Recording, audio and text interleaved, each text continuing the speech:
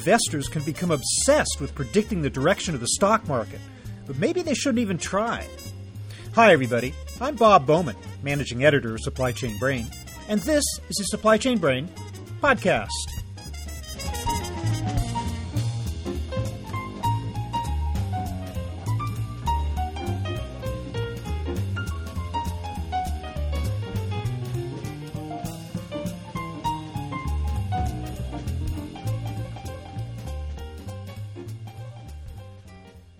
Economists and investment professionals can give you any number of responses to the question of what's going to happen to the stock market. But how about I don't know? My guest today isn't afraid to say that. He is Vitaly Katsenelson, Portfolio Manager and Chief Investment Officer at Investment Management Associates, Inc., a value investment firm based in Denver. He's also the author of 2 books, The Little Book of Sideways Markets and Active Value Investing. Today we'll talk about how he chooses companies in which to invest. We'll also discuss how markets might be impacted by the new administration and the failure of big trade treaties such as the Trans-Pacific Partnership. And we'll sketch out 2 scenarios for the future based on interest rates rising and remaining low. It's all about how to plan for an I don't know world. So here is my conversation with Vitaly Katsenelson.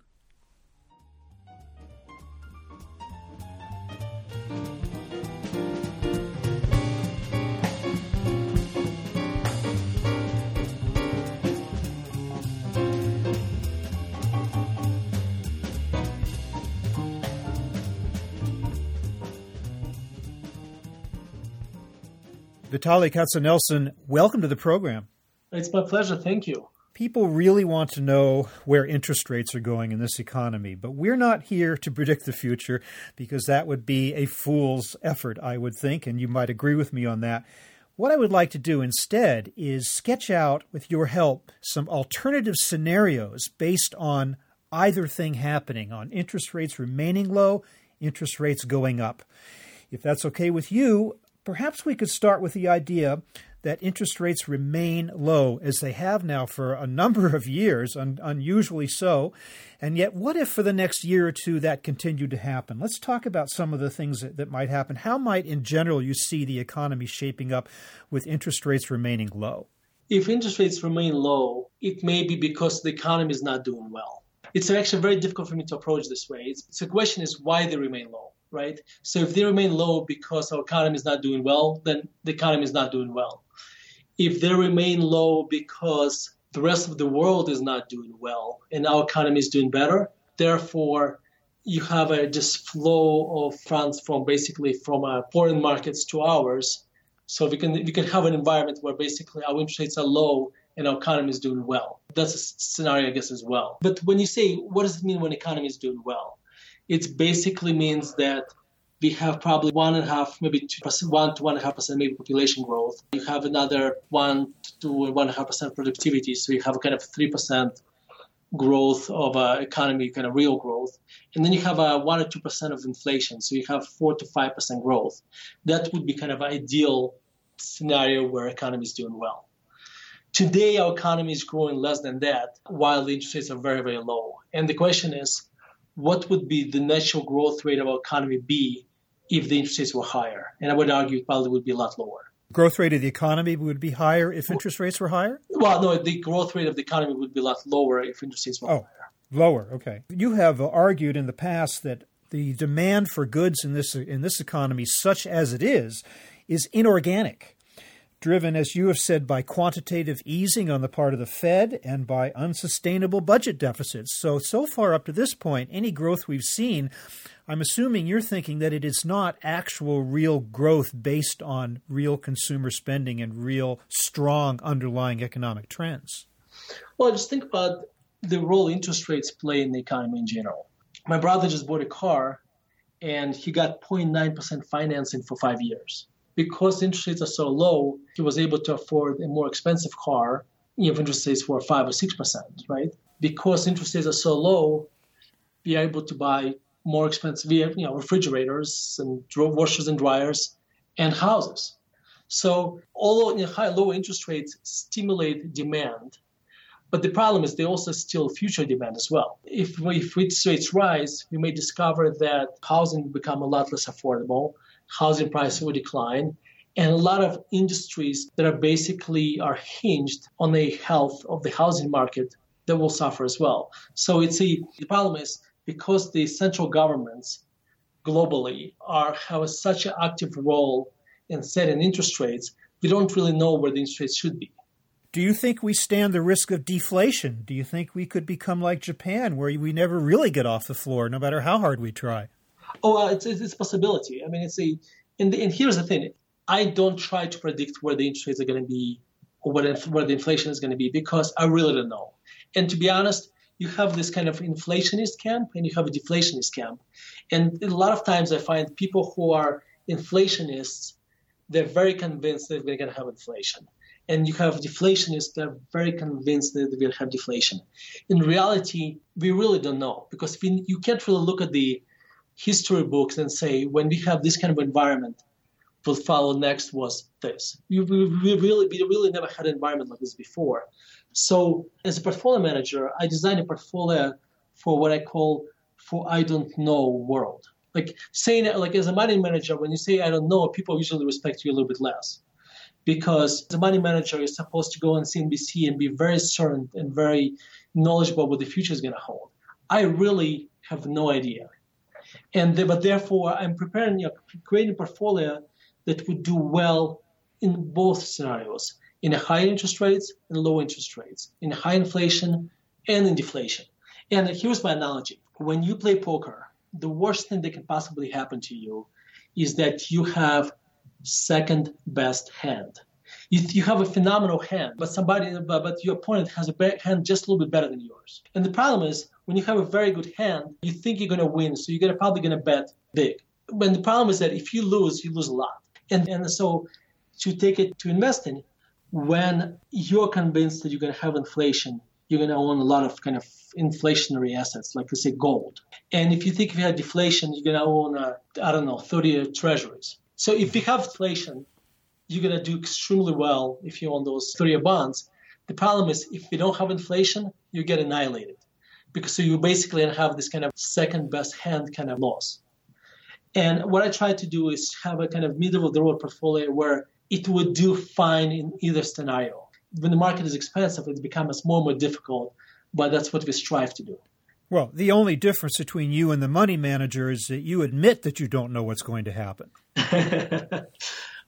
Okay, well, economies go in cycles and always will. So interest rates must rise at some point, generated, I guess, by the Fed finally deciding that growth is strong enough to sustain them and not to worry about inflation. But if that happens and interest rates go up, there's a lot of different impacts. For instance, corporations have been borrowing heavily over the last years with low interest rates, become heavily leveraged as a result.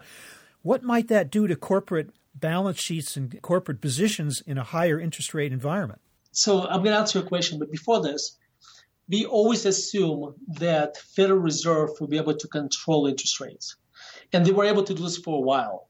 But what if at some point they lose control? That's what worries me. In the scenario you described, let's say if interest rates go up in a meaningful amount, you're absolutely right. You're going to have companies that have borrowed a lot of money over the years, and they have a much more leveraged balance sheets. And now the interest rates are much higher, so that's going to squeeze their margins. But also, so you have companies that would have it would impact them twice. So if you think about utilities for a second, utilities, their business model does not function without having a lot of debt on the balance sheet. Because average utility has probably return on capital maybe 3 or 4%, maybe 5%, in a good day. And so they have to borrow a lot of money just to get a decent return on equity. So their balance sheets, their business models are addicted to debt. It's not really a choice for them of having debt or not having debt. So what happens when interest rates rise, it's going to hit them very hard because they use a lot of debt. However, and this is a very important point, today investors own utility stocks because as the kind of what I call bond substitutes. They buy them because they're looking for this very stable dividend payment. But in a high interest rate environment, suddenly the 3% or 2% dividend payment will not look like much when bonds yield 4, 5, or 6%. And so what's going to happen, the price to earnings of those companies will decline as well. So they're going to have a double effect. first of all, their earnings will decline. And second of all, their price to earnings will decline as well. So a lot of those investors who bought them because of the dividend will get hurt. Speaking of balance sheets, how about the Fed's balance sheet? $4 trillion. Is there a direct correlation between the rise in interest rates and the decision of the Fed to begin selling off some of those assets that it collected during its quantitative easing period? Robert, it may be, but I'll be honest. I'm just a stock guy. And this is, when you start talking about Fed's balance sheet and the consequence of that, I put it in the basket kind of, I have no idea how it's going to play out. Because we never had this before to this degree. So I really don't know. So I don't worry about this because basically I just say, okay, I don't need to figure out the sequence of how the bad things will happen. I just need to know what the bad things are. What are the possible outcomes? Has your thinking evolved in the last 3 weeks since the election in terms of what's now going to happen in U.S. tax policy, U.S. trade policy, and the like, and how that might, again, I might be sneakily trying to get you to predict the future, and I apologize if that's what it appears to be the case, but have you thought differently about where things might go for your own clients as a result of what's happened? So if you think about Donald Trump, if you divide his policies into two buckets, domestic and foreign. From a domestic policy perspective, he's basically, for the most part, just another Republican president with a Republican Congress. So he has a lot of kind of plain vanilla, more or less, kind of Republican policies there. In addition to that, he's not talking about cutting spending. He's just basically talking about cutting taxes and killing Obamacare and spending more money. For the most part, it's fairly inflationary. The question is how effective he's going to be. In theory, so you have a Republican president, you have a Republican Congress, they should be able to get a lot of things done. The problem is I'm not sure how effective he's going to be as a politician, and therefore he may end up being effective or may end up just not be able to get anything done. So that's when it comes to domestic policy. Also, this is very important to understand, American president is not a very powerful person when it comes to domestic policy because a lot of his power is basically been taken away from him or her by U.S. Constitution because there is a Congress, there's a Supreme Court, etc. So if he tries to do something extreme, for instance, he won't be able to get it done just because you have checks and balances. So the band of expected outcomes when it comes to domestic policies is basically neutral to maybe slightly positive. However, that band becomes extremely wide when it comes to foreign policy. And that's where I'm worried the most because American president is extremely powerful when it comes to foreign policy by constitution. And therefore, you don't know if the Donald Trump who ran for president is the guy who's running the country or the guy who gave a very gracious acceptance speech is running the country. And you don't know. And you don't know what the effect of the isolationism and trade wars, basically what he's talking about is going to do, we really don't know. So this is where there's a lot more uncertainty when it comes to the foreign policy. But if he becomes the one that he was campaigning as, if he walks away from NAFTA, obviously the TPP is dead in his administration, but if he rejects multilateral trade agreements and triggers a trade war with China, assuming we don't already have one, which some might argue that we do, let's say that guy is president, then I guess you're worried. Oh, absolutely, because it's not good. It's not going to be good for our economy. It's not going to be good for global economy. Protectionism really doesn't work because whatever tools are available to us are available to other guys as well. So it's basically, it shrinks the pie. And so I would be worried, absolutely. And I guess also this idea that manufacturing could just be brought back to the United States in exactly the same form that it was in before it left seems pretty much to be a fiction on the minds of most people who know anything about this. And so we wouldn't really get a recovery of our manufacturing capability in the same way we had it before, would we? No, absolutely. If Apple tried to manufacture the iPhone in the United States, it probably would cost $50 to $100 more. And they would be competing against a company like Samsung, who doesn't have to still manufacture it in China or Korea, whatever. And so therefore, Apple would be at competitive disadvantage, a significant competitive disadvantage. So no, I think the best thing you can do to bring manufacturing back is to lower corporate taxes. And I think then the positive would be you have a lot of money that's sitting outside the United States would come back to the United States. So that would be net positive. Okay, you lower corporate taxes, you possibly blow a hole in the deficit, I don't know, depending on who's arguing that point. But then he wants to engage in a huge increase in infrastructure investment. Now, how is that possible to do, given the fact that the income would be lower, and yet infrastructure requires billions of dollars in new money? I don't want to play an economist because I'm not an economist. But the thing, in theory, when you lower corporate taxes, you actually create jobs. So that would grow the pie. The problem with infrastructure spending is that you can argue that if you cut corporate taxes, that you could create jobs and maybe it's going to become neutral to the deficits. But when you try to do infrastructure building today, you're basically going to grow government debt. And when you do this, at some point when the interest rates are higher, that debt is going to be very inflationary for the economy, right? Because you have a larger balance sheet and at higher interest rates, suddenly a much larger portion of the tax revenue has to go to pay for the debt, for interest payments. And therefore, government has to print money. That becomes extremely inflationary. Do you get the sense that markets just don't know how to respond to the current situation until the new president takes office? We saw quite a deep dip at the time of the election, and then markets recovered to a certain extent. But is there sort of an uncertainty out there that as to the direction things are going, and therefore we really can't assess where markets are going to go until we have a better idea of what this president's going to do? I think the markets are very hopeful today. So let me tell what I do all day, so it's going to make more sense why I'm hesitant to answer this question. Okay. I basically read annual reports and try to find companies, high-quality companies that would do well in any environment, and I want to buy them cheap. A lot of days I don't look what the stock prices are doing. I don't turn on TV, so I'm kind of not watching the markets on a daily basis. Therefore, I don't try to waste my energy on trying to interpret what the market does in the short term, because it's almost like predicting weather. You predicted weather for tomorrow, and that effort has a shelf life of about a day. So my argument is instead of trying to predict the weather for a day or try to predict what the market is going to do for a week or a month, I try to become a climatologist and ask myself, what are the significant climate changing events, positive or negative, and then try to position portfolio accordingly. So this is why it's very difficult for me to have a discussion and try to interpret what the market reaction, because tomorrow market may decide to be down 5% because Trump tweeted something silly. So you see what I mean? So I don't spend much energy on that. Is this what you mean by a sideways market?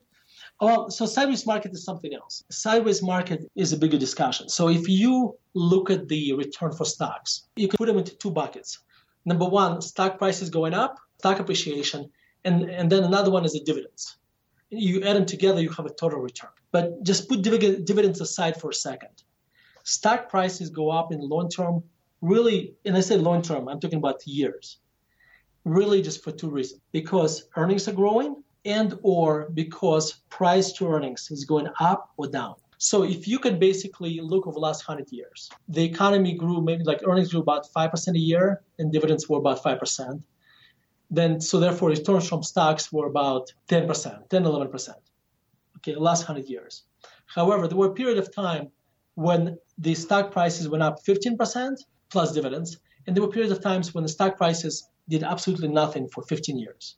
And the only variable was that in both environments, earnings grew about 5 or 6% a year.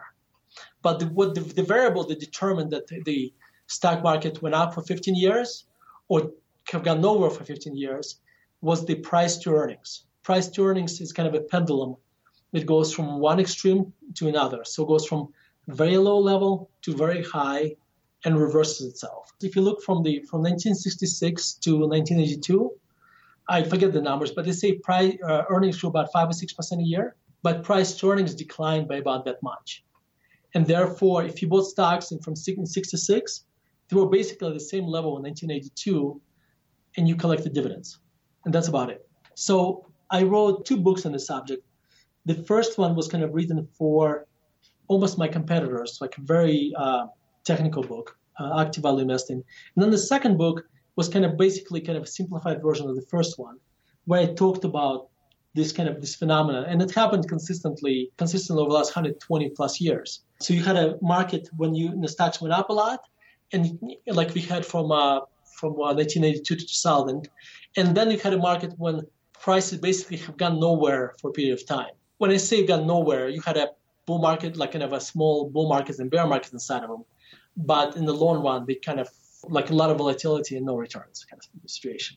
Would you then agree with the view that if you are an unsophisticated or a relatively unsophisticated investor, your best bet is to dump your money in an index fund over a long period of time, and probably in the process you'll end up getting a better yield than if you'd gone with some big-name snazzy hedge fund?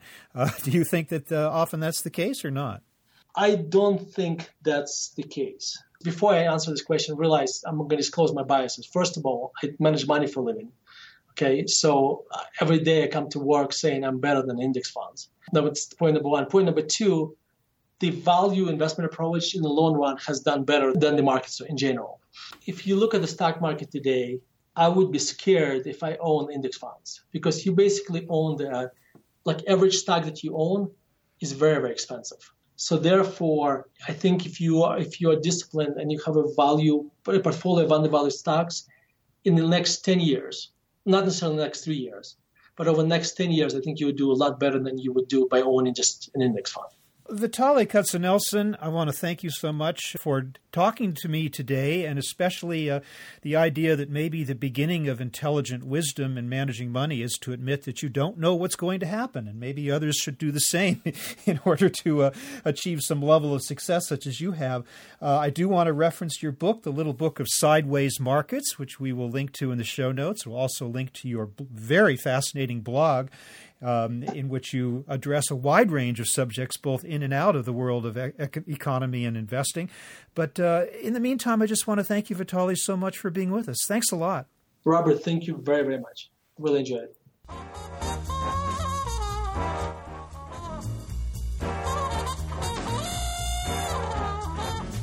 That was my conversation with portfolio manager Vitaly Katsenelson, talking about how to make wise investments in an uncertain economy. We're online at www.supplychainbrain.com, where we post a new episode of this podcast for streaming or downloading every Friday. You can also read my think tank blog, watch thousands of videos, and access all of our other content, including the digital edition of our magazine. Look for us on Facebook and LinkedIn, and follow us on Twitter at SCBrain. You can also download or subscribe to the podcast on iTunes. Got any comments or suggestions on this or any episode? Email me at rbowman@supplychainbrain.com. See you next time.